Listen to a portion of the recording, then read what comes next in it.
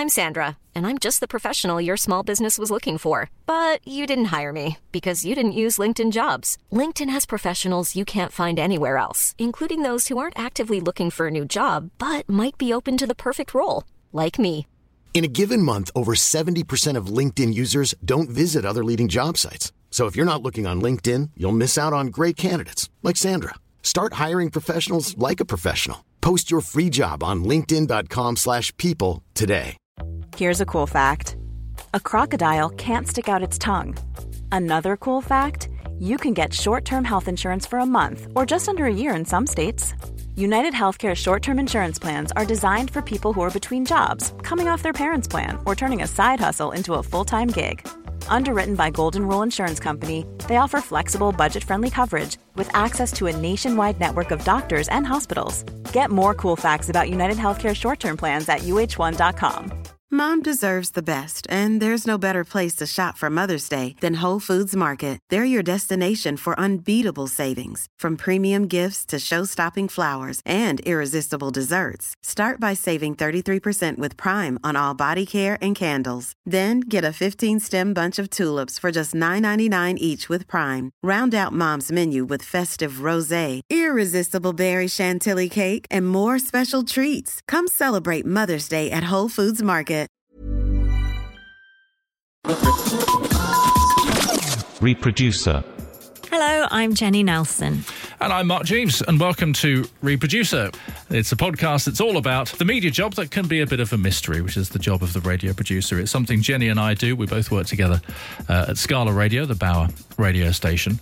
And we wanted to start this podcast. It was the result of wine, which many great podcasts are the result of, because we love what we do, and we wanted to talk to other producers who love what they do too, and also to see, well, maybe whether we could pick some tips up. And not only that, but if people who are aspiring to be radio producers, the radio producers of the future, if they could also pick some tips up. And a discussion really about what is radio going to look like or sound like in the future. And our guest this episode, I'm delighted to say, is the brilliant Karen Pearson. I think the competition is fierce. You know, a lot of people are listening to a lot of different things. So to capture their attention, you really got to move people or touch them. I'm more excited about radio than I have been for a long time. So Karen's basically had a dream job, in my opinion, and she'll tell us all about it in this conversation, working with Giles Peterson, working on Red Bull Radio, Roundhouse Radio, working with Jamie Cullum on Radio 2, also Ramesh Ranganathan. And in this conversation, she will tell us how and why she set up her brilliant production company, Folded Wing. She'll talk about juggling production-type roles with managing a company, who her mentors were in her career, what her proudest moment was in her career, what she's listening to right now, and advice for aspiring producers. So lots to get stuck into. And we started off by asking Karen about how she got into radio. Reproducer.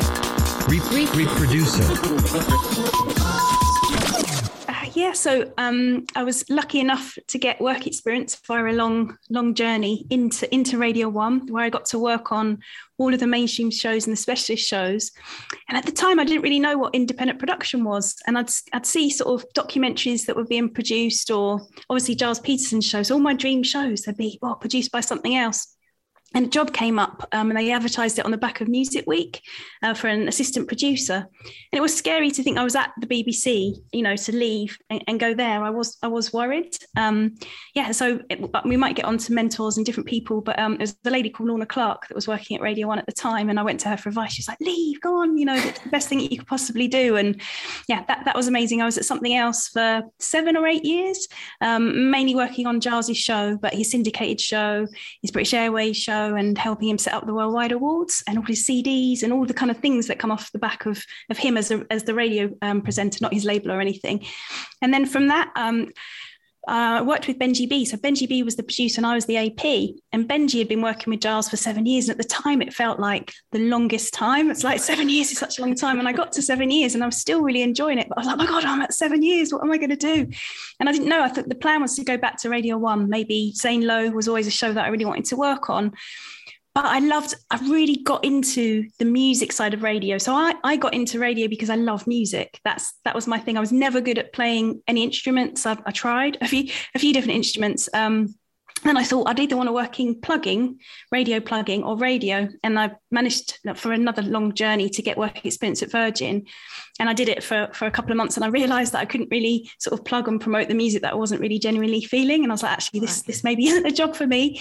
But I was lucky enough to meet a producer at Radio 1, Simon Willis, who unfortunately passed away a couple of years ago. But I met him and then I pestered him for a year and a half for work experience there. So sort of the BBC and the independent side of stuff.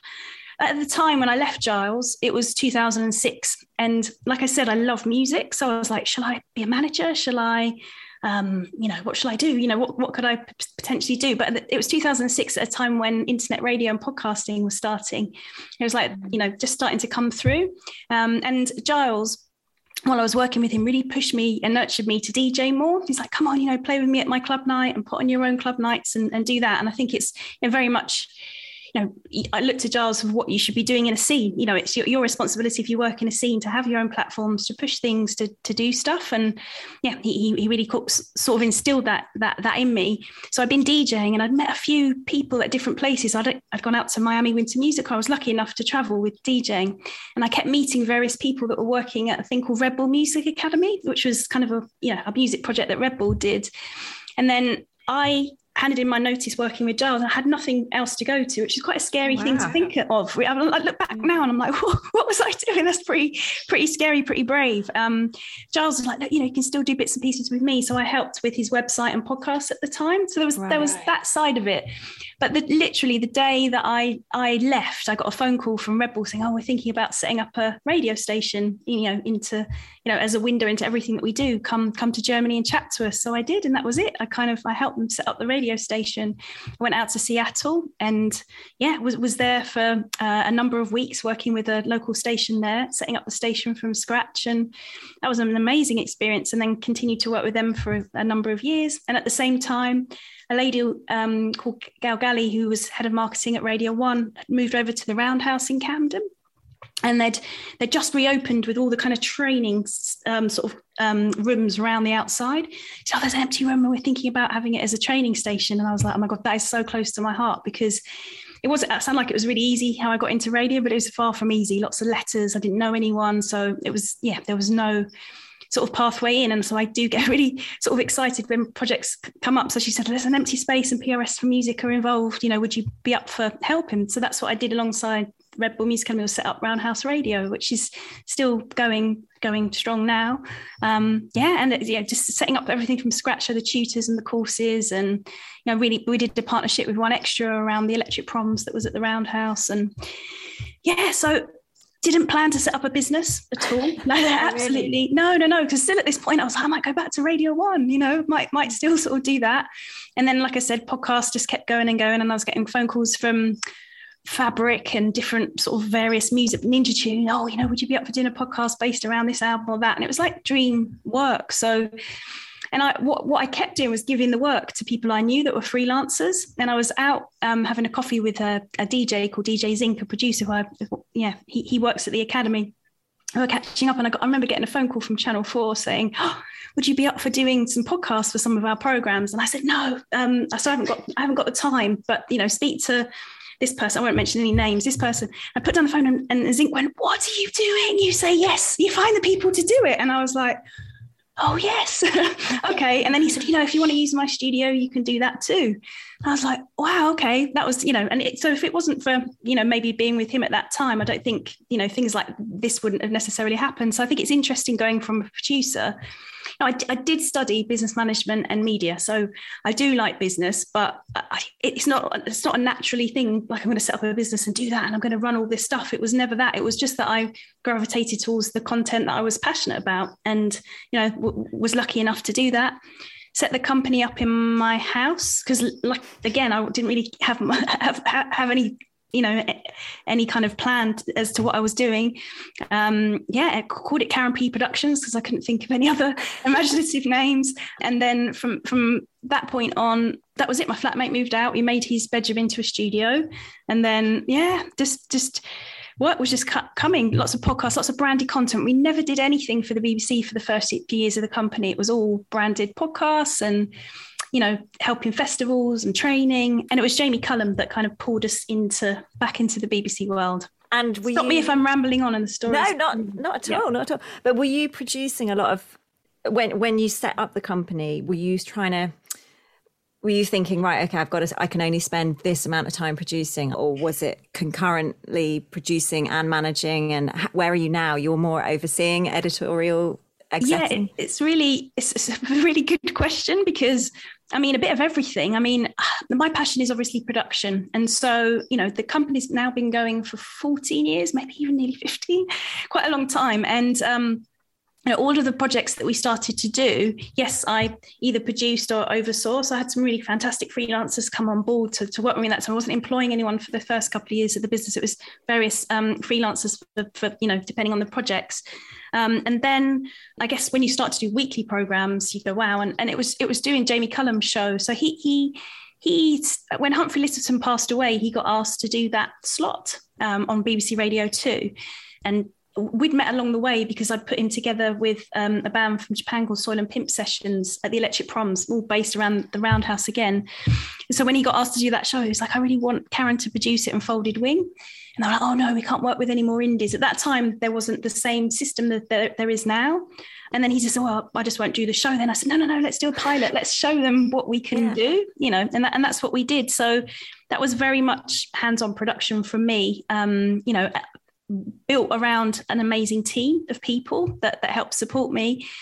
It's been in the last 2 years that I've stepped away from hands-on production as much as I was, because there's only so much that you can do.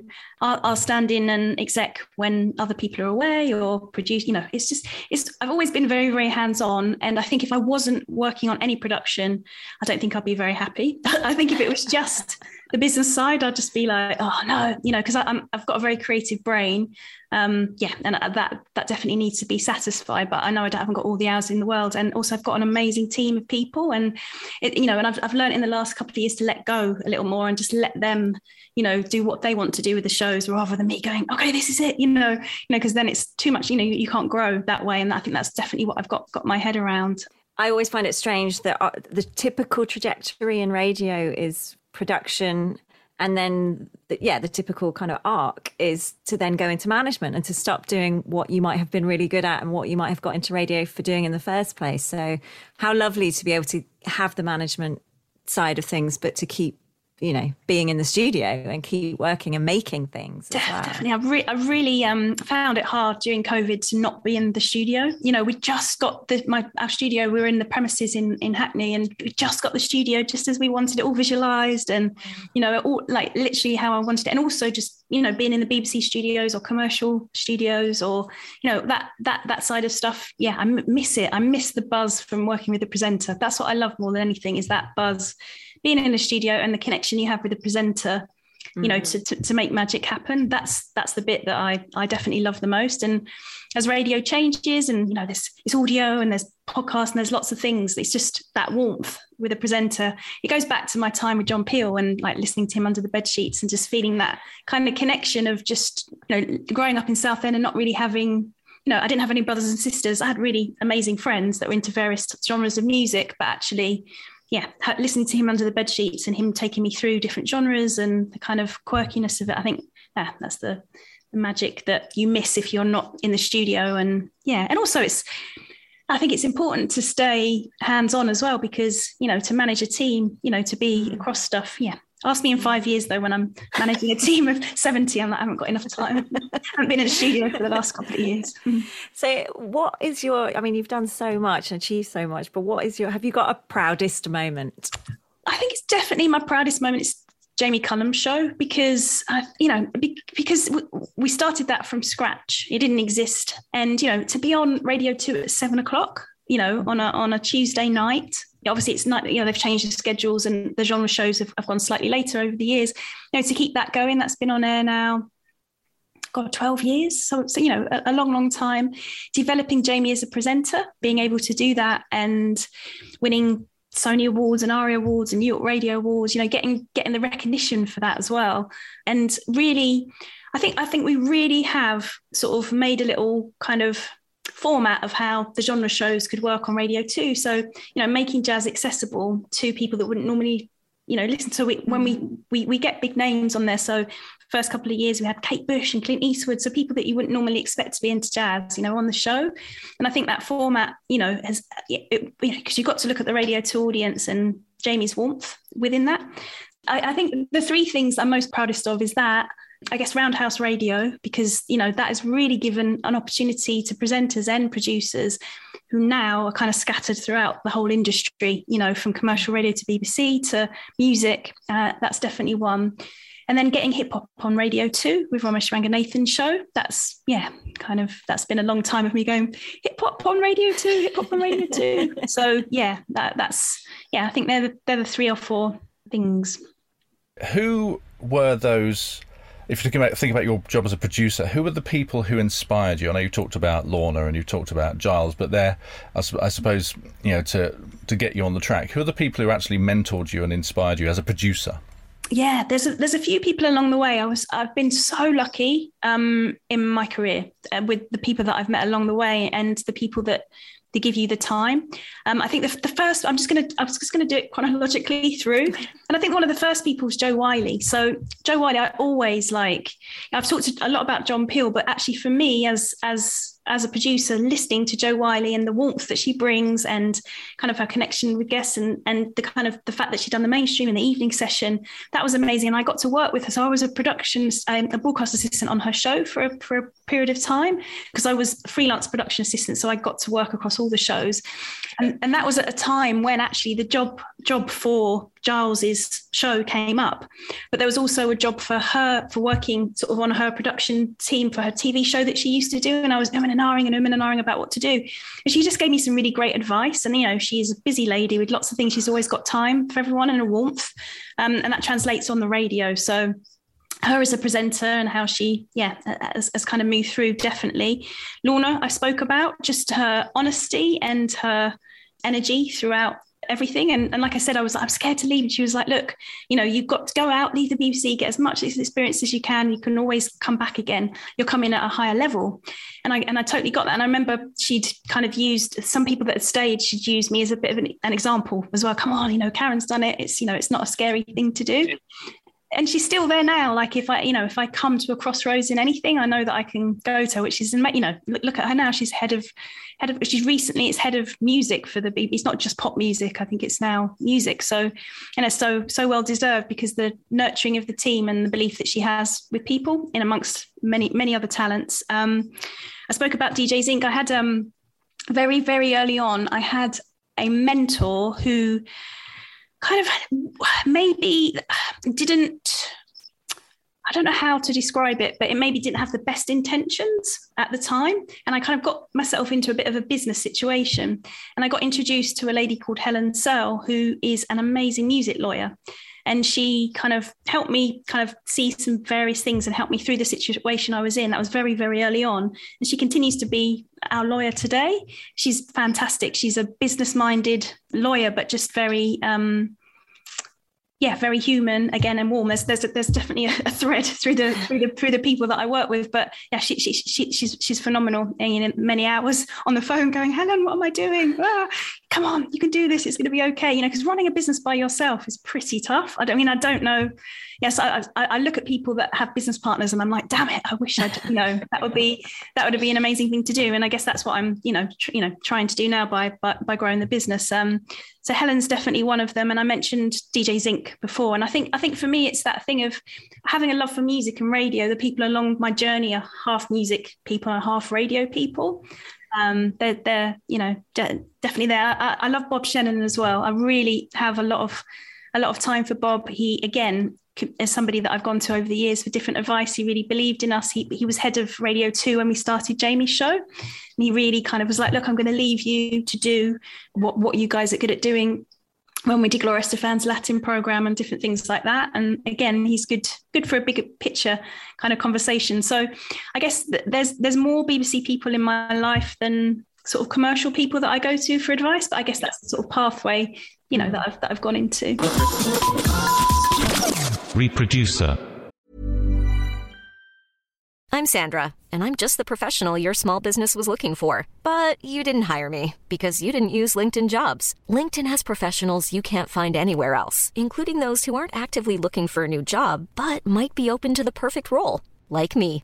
In a given month, over 70% of LinkedIn users don't visit other leading job sites. So if you're not looking on LinkedIn, you'll miss out on great candidates like Sandra. Start hiring professionals like a professional. Post your free job on linkedin.com/people today. Everyone knows therapy is great for solving problems, but getting therapy has its own problems too, like finding the right therapist, fitting into their schedule, and of course, the cost. Well, BetterHelp can solve those problems. It's totally online and built around your schedule. It's surprisingly affordable too. Connect with a credentialed therapist by phone, video, or online chat, all from the comfort of your home. Visit BetterHelp.com to learn more and save 10% on your first month. That's BetterHelp, H-E-L-P. I think one of the things that we're hoping for this podcast is that anyone who wants to come into the radio industry will have somewhere to at least find out how other people did it, which is one of the reasons we're talking to you about it.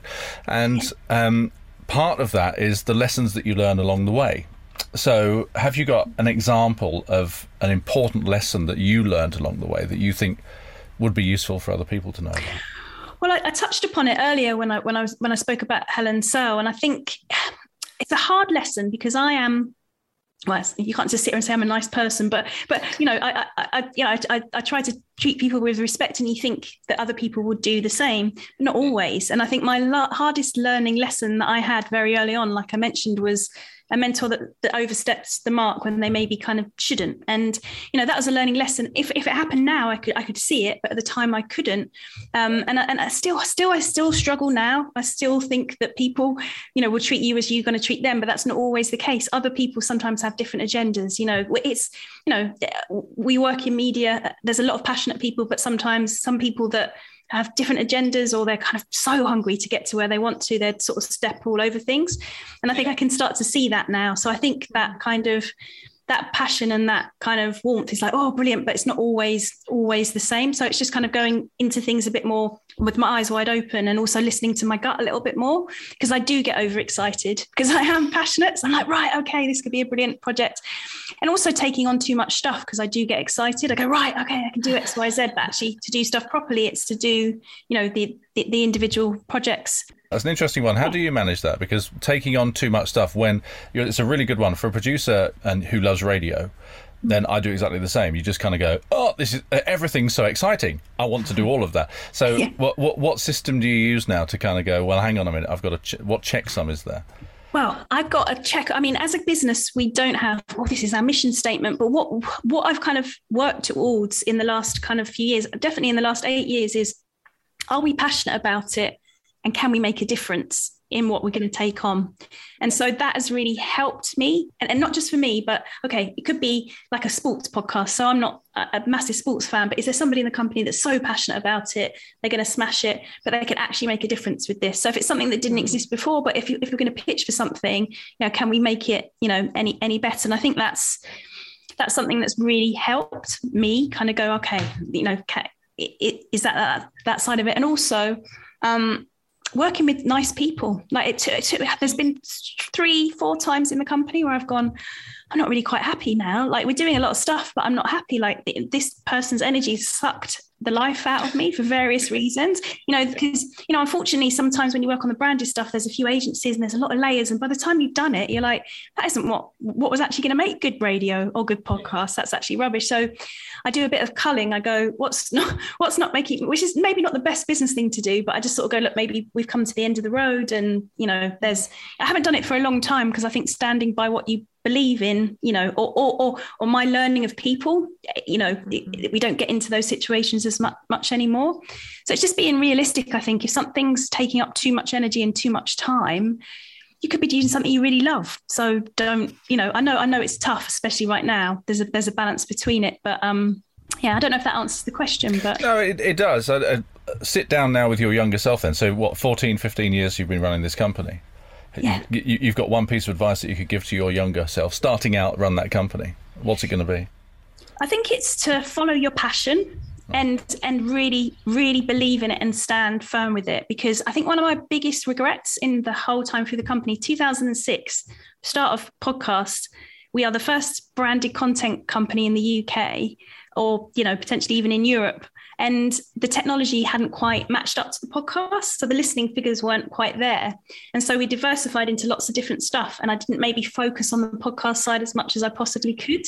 And I think that was what I was passionate about. And I was like, really vocal. This is like the kind of next best thing. But I was sort of weighed down by people going, oh, no, podcast, whatever, carry on doing this. And I don't regret anything, because we're obviously doing some fantastic stuff and we still do podcasts. But I look now and I'm like, if I'd held firm in that sort of side of stuff, then I would have been able to grow that side and another side. And I think it's to not be scared of making, decisions like that, because sometimes it can be a bit safe.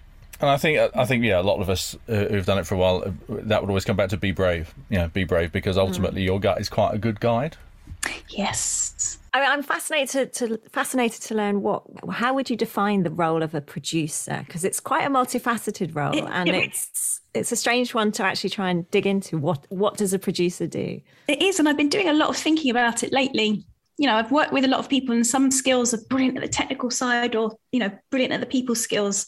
Sometimes having two is difficult. I think what we set out to do at the Roundhouse Radio was, a lot of people were like, I just want to be a presenter. That's what I really want to do. So what we set out to do was to show the different roles and the different kind of bringing in different producers or sound designers or engineers, to see all the different sides of a producer. But for me, I guess, I'm not even going to think of a job description. I'm just going to think of the kind of the qualities that I believe make a good producer. And I think team, like being part of the team, is a massive one. There's a lot of freelancers that I work with that are amazing, but they can be like lone wolves. They're like, okay, I just do that. But actually, when you can't become part of a team and quite a big production, when there's an editor, an exec producer, a head of production, there's a production assistant and a AP, there's all these things to manage. It's people skills, it's management, it's, all of that side of it, and being super, super flexible within it. I think another really important quality is to listen. Like there's, I think even, when producers are recording interviews, actually listening to what the interviewee is saying, adapting it accordingly, and then getting out of the bubble of what you make and listening to other types of content. I think it's very easy if you're just making a certain type of music show to go, oh, I'm listening to all the hip hop and all the hip hop shows, but actually you're listening to, some different speech-based programs, or, doing that. And I think the producers that I work with that are really kind of inspiring are listening to lots of different things, and they're bringing in influence from the different things that they're listening to. So the listening side of stuff, oh my God, I mean, even more so, it's skills in every area. And you've really got to have a marketing brain. It's not just thinking about content, it's actually thinking about where is this going to sit and how are we going to get listeners to it? Because is there any point in making it? So it's, all the social assets and, being able to make little video clips. It's, it is everything. That being said, I do think it's the most amazing time to be a producer, because there's so much content out there. There's not enough producers. I really don't think there is. I do think there's a room, for more producers, as there's lots more content. So I think there is, it is a really exciting time. Yeah, listening, being part of the team, being flexible. You really, really do have to work hard. There's no denying it. You can't just walk in and go, that's it, whatever, I've got this weekly program. You really do. It is the hours. It's not a 9 to 5 job. Sometimes there's weekends, sometimes there's evenings, sometimes there's overnights. And it's, being super creative and thinking about other platforms, because like I said, it is, radio is not a linear listen anymore. So it's, I'll go back to my Giles Peterson days. You've got his Radio 1 show, but you've got the syndicated show, the British Airways show, then club nights, and that, it's the full package. And I think as a producer, you really have to think of the full package, and also really keep thinking about the audience. I think that is, what makes a good producer is constantly thinking, who are we making this program for? And questioning it and going, are they really going to want to listen to this 12-minute jazz track, at this time of night? They are, but how are we going to package it up to that audience? And it's constantly sort of thinking about that, and, and bringing in new audiences and how that's going to happen, and, and taking feedback. It's a massive one. You know, you've got to be able to take feedback. Been a number of producers I've worked with, they're so protective. They're like, oh, you know, but that's how I think I should make it. And it's like, okay, we're working as a team. Let's, you know, take on board that feedback. And it's not a negative. It's, you know, to help shape the show, and just being open to want to learn. And you've really got to manage yourself. You know, it is, you know, you've got to manage a team, you know, potentially, and also manage yourself. Manage your time and what the priorities are to get everything done. When there's so many moving parts, when you've got a presenter who changing times and doing whatever, you know, moving all the pieces. And I think, and being able to have a relationship with a presenter, which is a professional one. So trying to, you know, helping them a few times, sometimes if they've overstepped the mark and then they can't then sort of produce them, you know, so it's keeping that professional boundary is really important. You know, it's really nice to hang out with your presenters and do whatever, but it's keeping that balance. Maybe I'm making radio sound really boring, but I think it's no, not at all. But you're showing like all the different strengths that are required. You mentioned how listening is really important, which is so true. It seems such an obvious thing, but so true. And so what programs or podcasts at the moment, like, have there been any recently that you thought, oh my God, that is amazing, or that's refreshing? Yeah, I listen. The thing is that I don't listen to a huge amount of music podcasts, but the music podcasts that I do really love is Jamie Liddell's Hanging Out with Audiophiles. I really love it. I mean, I should say that we helped him very, very, very early on years ago, help him set out, but we don't do anything with it now. But what I love is this, the refreshingness of him going, right, I'm going to fund this myself, and I'm going to get a different sound company each episode. I'm going to get them, you know, to pay a little bit of money towards it, and just the craft of it. I am a sucker for really beautiful, you know, crafted things. And that's why things like 99% Invisible and things like that, you know, when they've really gone to town on the sound of it. I do listen to a lot of Radio 2 and a lot of Radio 1 stuff. I still listen to a lot of Jo Wiley, still a big fan of her, and, you know, the sofa sessions that she does. You also mentioned talent management. Yes. Well, there are obviously core rules, as in, you know, don't be a dick kind of thing. But, you know, what would you, as advice for people working with big name talent, or not necessarily big name, but still how to forge a good presenter-producer relationship? Yeah, we spoke a little bit before about the boundary, you know, the boundary of, you know, communicating together and what, you know, how often and when, and the flexibility. You've really got to be, as a producer, you've really got to be aware of how little time a presenter has, and to work and adapt with them. It takes time when you start working with a new presenter, especially if it's new for them as well. It takes time to work out what supports them the most, like what's going to be the best for the scripting. Do they want bullet points? Do they want it written out word for word? Do they, you know, what support do they need? And sometimes they don't know themselves. You've got to, you know, try and give them those elements, you know, and also being realistic about, you know, if they've got a list of people they want to have, you know, on the show, what your role is, and at what point does the presenter pass you over, or what are they comfortable in doing? When it's a music program, you know, how much input does the presenter want in you passing the music, and having that. And I think it's a real kind of awareness of reading the room. You know, I think it's really important. Like sometimes, like when I've been working with presenters, you know, they've done their link, they go into a track, and they sometimes just want to be in the music. They don't necessarily want to have a chat. So it's like reading that as a producer and going, well, so I'm not going to chat to them. I'm just going to let them get into the vibe, you know. And then other times where you think, oh, they want to chat, actually using that as an opportunity to go, oh, I've got a list of potential people to interview, you know. And it's just being able to read that, you know. And yeah, I think that's definitely an important one. You've got to be really strong. I was working with the presenter really, really early on, and he talked to me like absolute rubbish in front of lots of people. And it took me a lot to kind of sit him down and say, look, I'm sorry I did that with the jingles. I'm sorry I didn't put them on the right place in the cart wall, but next time, please, we just talk about it, not in front of people, you know. And I think that takes a lot, you know, when you're working with big personalities and big talent, you know, you've got to stick up for yourself. And I think you've really got to do that. And if I hadn't have done that, then they would have continued, and then it would have kind of, you know, it's just like relationships in life, isn't it? It's just the same, you know. It's just, you know, any working relationship, trying to inspire the presenter, giving them the bits that they need, to feel like they've got the material they need to present what they want to do. That's it. Sometimes you do feel like a babysitter. Sometimes you feel like a manager. There's lots of it, but I think keeping the boundaries and being as honest as you can is really, really important. You, by your own admission, obviously badgered really hard to get into Radio 1, and good on you, and that's absolutely right, and that was the way that I did it as well, to get into my career start. Just don't take no for an answer. So someone listening to this going, right, okay, I've been convinced now by Karen, I want to do this is absolutely fantastic, but I don't know where to start. So nurturing new talent, what's your advice for them?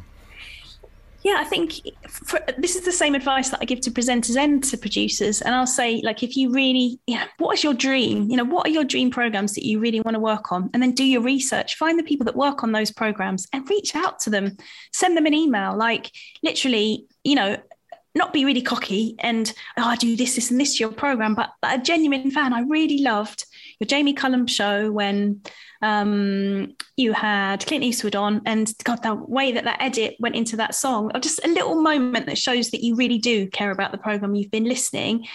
And something like, I do want to get more into radio. I'd love a little bit of advice, but I've also got some potential ideas for the program. Would you like to kind of meet? I get a lot of emails all of the time, but if someone's quite proactive to go, oh, actually, I've got ideas or something like that, or I would be up for meeting them. Maybe that's not the norm, but or one of my team to be able to do that. And I think coming with the passion that you really do care is really important. And then getting on the, I think Jenny, you even did that with us years ago, right? I think you wanted to do, and it's like you are busy and sometimes you miss those emails, and we're going back years and years. But if that person then comes back to you again, then you do it.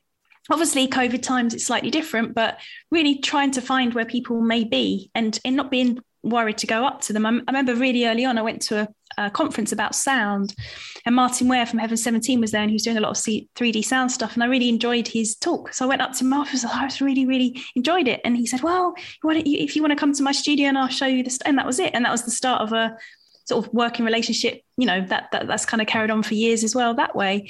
So I think sort of finding out where people are going to be, and you're looking at the Radio Festival and the Radio Academy and Audio UK. I'm on the board of Audio UK, and there's training and events, and, there's people that work all across the indie sector, really amazing people that, you can meet along at the events. And I think then you can put a face to a name. So even if you've emailed them, you can say, oh, I've emailed you, hello. And then when you email again, they'll be like, oh, okay, I do remember that person. That does really, really, really help.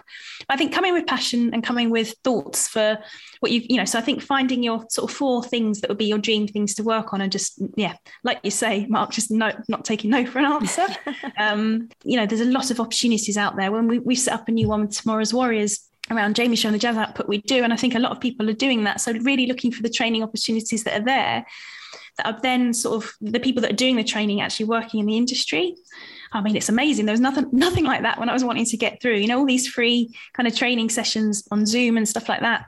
That's a really amazing way to connect, especially if you're living, in Scotland and it's hard to get down, or, anywhere in the UK. And that can be disheartening. I know I grew up in Southend and it is close to London. I was lucky. I think if I was further away, it's tough. You can't, keep getting the train down. And so I think now is a really amazing time I think the radio industry has got to open up and will open up to people geographically more. Thinking about radio specifically, and you touched on it a few times, what radio is going to have to do in the future. So what do you think the industry what state is it in now, and where do you see it going in the future? Do you feel confident for its future? I feel really confident for audio's future, and I do feel really confident to radio, because I feel like radio's the personal connection it has with people, and how it touches their lives, whether they're in the car or cooking dinner. That for me, you can't replicate anywhere. So that is an amazing thing, but to find those people is getting harder and harder and harder. So going back to, the skills of a producer, it is not a linear listen anymore. You have to think outside of the box of yourself as a brand, thinking of new formats, new ways of doing everything. And I think the competition is fierce. A lot of people are listening to a lot of different things. So to capture their attention, you really got to move people or touch them, or, what is your USP, and really kind of focused on that. and the same with staff. I mean, I because there is a lot of content out there, like from a production side, I think it's a really amazing time to, I think there's more opportunities now than there ever has been before. But I worry sometimes still the same type of people come through radio. And that is a bit of a frustration for me. And that's why Roundhouse Radio, and I think there's been a training element of everything that we've done as part of the company, because I do think that there's still quite a lot of work to be done, because of, kind of who a little bit, and, this whole, having to come to London. But things are changing. And I just think the industry still has to do more to change up the socioeconomic and the diversity side of the industry. And there is talk about it, but I think people have got to follow through more with it. I can see it changing, and that's what really excites me. The diverse voices on the radio, the diverse people behind the microphones, making the content. Then it gets really sort of exciting. So I'm more excited about radio than I have been for a long time, because of the kind of the changes and the sort of shifts geographically and partnerships. People seem a bit more up for going, let's make projects bigger, and because of Zoom and being able to have online meetings and connect with people. I have to keep going into London to have a day of meetings. We can do things without that travel time. It sounds like you've worked with everyone that you've ever wanted to work with. However, I'm willing to bet that there's someone that you haven't worked with who you think, I wish I could have, insert name here. Who would that be? There's two things that I've always wanted to do. I used to love Chris Morris's Blue Jam on Radio 1. And I'm not saying, I definitely want to work with Chris Morris, but that idea of doing something so abstract and so beautifully crafted and random, kind of, on a network would just be amazing. Whether that's one person curating it, a Chris Morris style person, or somebody else, that would be a dream style project for me to do. That's something that I've always wanted to do. And I guess I have worked with Kate Bush in the fact that she came on Jamie's show, but getting someone like Kate Bush to do a radio show or do something, someone who's never done something like that, that would kind of drive me. I guess my dream was Gloria Estefan, and I did actually get to do that for radio too. But I think getting Kate Bush to do something that she hasn't done before, bringing her back to the BBC or doing something like that would be phenomenal. And then we've got a couple of things. Actually, again, we had some ideas about how we might phrase this, but we've got a couple of ideas. The moment in your career that best fits into this, and the first one is OMG. You know what? The moment in my career was actually when Jamie Cullum called me up and said, would you, I really want you and Folded Wing to produce my radio show. That does sound quite cool. Yeah, because I remember where I was in a safe shop, like a safe security shop, because where the house was in my office, they'd knocked down a wall and we were really exposed. And I was like, oh my God, all my laptops and everything. So I remember being in quite a low moment of being in a safe shop going, oh God, this is it. And then to get that call, I think. Then Jamie Cullum phones you in a slightly surreal moment. Yeah, I think that's definitely an OMG moment. So what about an FFS moment? Oh dear, that's a good one. I'm just trying to think. But I think connected to Jamie as well. I think it was show 4 or something like that. Do you remember the ash cloud that happened? Yes, I do. Yeah. Yeah, so airplanes couldn't take off and all that sort of thing. Exactly. So Jamie was stranded in Australia, and we couldn't get him back to do the show. So it was like, oh my God. And so we got him into a studio in Australia and went to a 6 Music studio and produced it that way. So I think the ash cloud, just something as random as that is just that stops you from making radio is it's random. And that's another good example, as you mentioned earlier on, about how if anyone wants to come into the industry, it's not 9 to 5, it's working hard. So he was in Australia, you were in the UK. That's 4 o'clock in the morning, I guess. 4 o'clock in the morning. Yeah, that's an FFS moment. You can have that one. That's good. Exactly. But I was still smiling, obviously. Well, look, thank you so much for taking the time to chat to us, Karen. It's been a real joy. Thank you. And it's just been great to learn about, your career and your advice for fellow producers, current ones and aspiring ones. Because as you say, there's always so much more to keep learning, isn't there? Yeah, no, thank you for inviting me. It's really a good time to do a podcast like this. It really is. Reproducer. Lovely to have a bit of time chatting to Karen Pearson. And we spoke to her a good few months ago, actually. Since then, in September, she was awarded a fellowship at the Radio Academy at the festival. And I genuinely can't think of a better person to receive it because, I mean, the passion that she still has for radio is just amazing. What did you make of that? Exactly that, yeah. Great passion. And really interesting for her to say, because sometimes Jenny and I have done radio for a long time, and so you can look at it as perhaps a bit of a shrinking industry because there's been consolidation and there aren't so many radio stations around regionally to go and work at. But actually, Karen's point was a really good one in that more content is needed now than ever before. The amount of platforms, the amount of different mediums there are. So a great time for producers, as opposed to you can look at it the other way and go, oh, there's no jobs about. If you've got the ideas, there are going to be people who want to talk with you.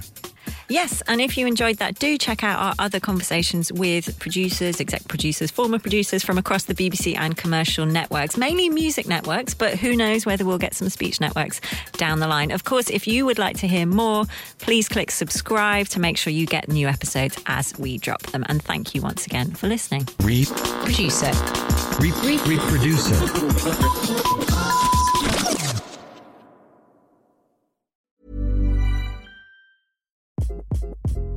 Hi, this is Craig Robinson from Ways to Win, and support for this podcast comes from Invesco QQQ, the official ETF of the NCAA. The future isn't scary. Not realizing its potential, however, could be. Just like on the recruiting trail, I've seen potential come in many forms as a coach. Learn more at Invesco.com/QQQ. Let's rethink possibility. Invesco Distributors, Inc. Hey, it's Paige DeSorbo from Giggly Squad. High quality fashion without the price tag. Say hello to Quince. I'm snagging high-end essentials like cozy cashmere sweaters, sleek leather jackets, fine jewelry, and so much more. With Quince being 50 to 80% less than similar brands. And they partner with factories that prioritize safe, ethical, and responsible manufacturing. I love that. Luxury quality within reach. Go to quince.com/style to get free shipping and 365-day returns on your next order. Quince.com/style. Mom deserves the best, and there's no better place to shop for Mother's Day than Whole Foods Market. They're your destination for unbeatable savings, from premium gifts to show-stopping flowers and irresistible desserts. Start by saving 33% with Prime on all body care and candles. Then get a 15-stem bunch of tulips for just $9.99 each with Prime. Round out Mom's menu with festive rosé, irresistible berry chantilly cake, and more special treats. Come celebrate Mother's Day at Whole Foods Market.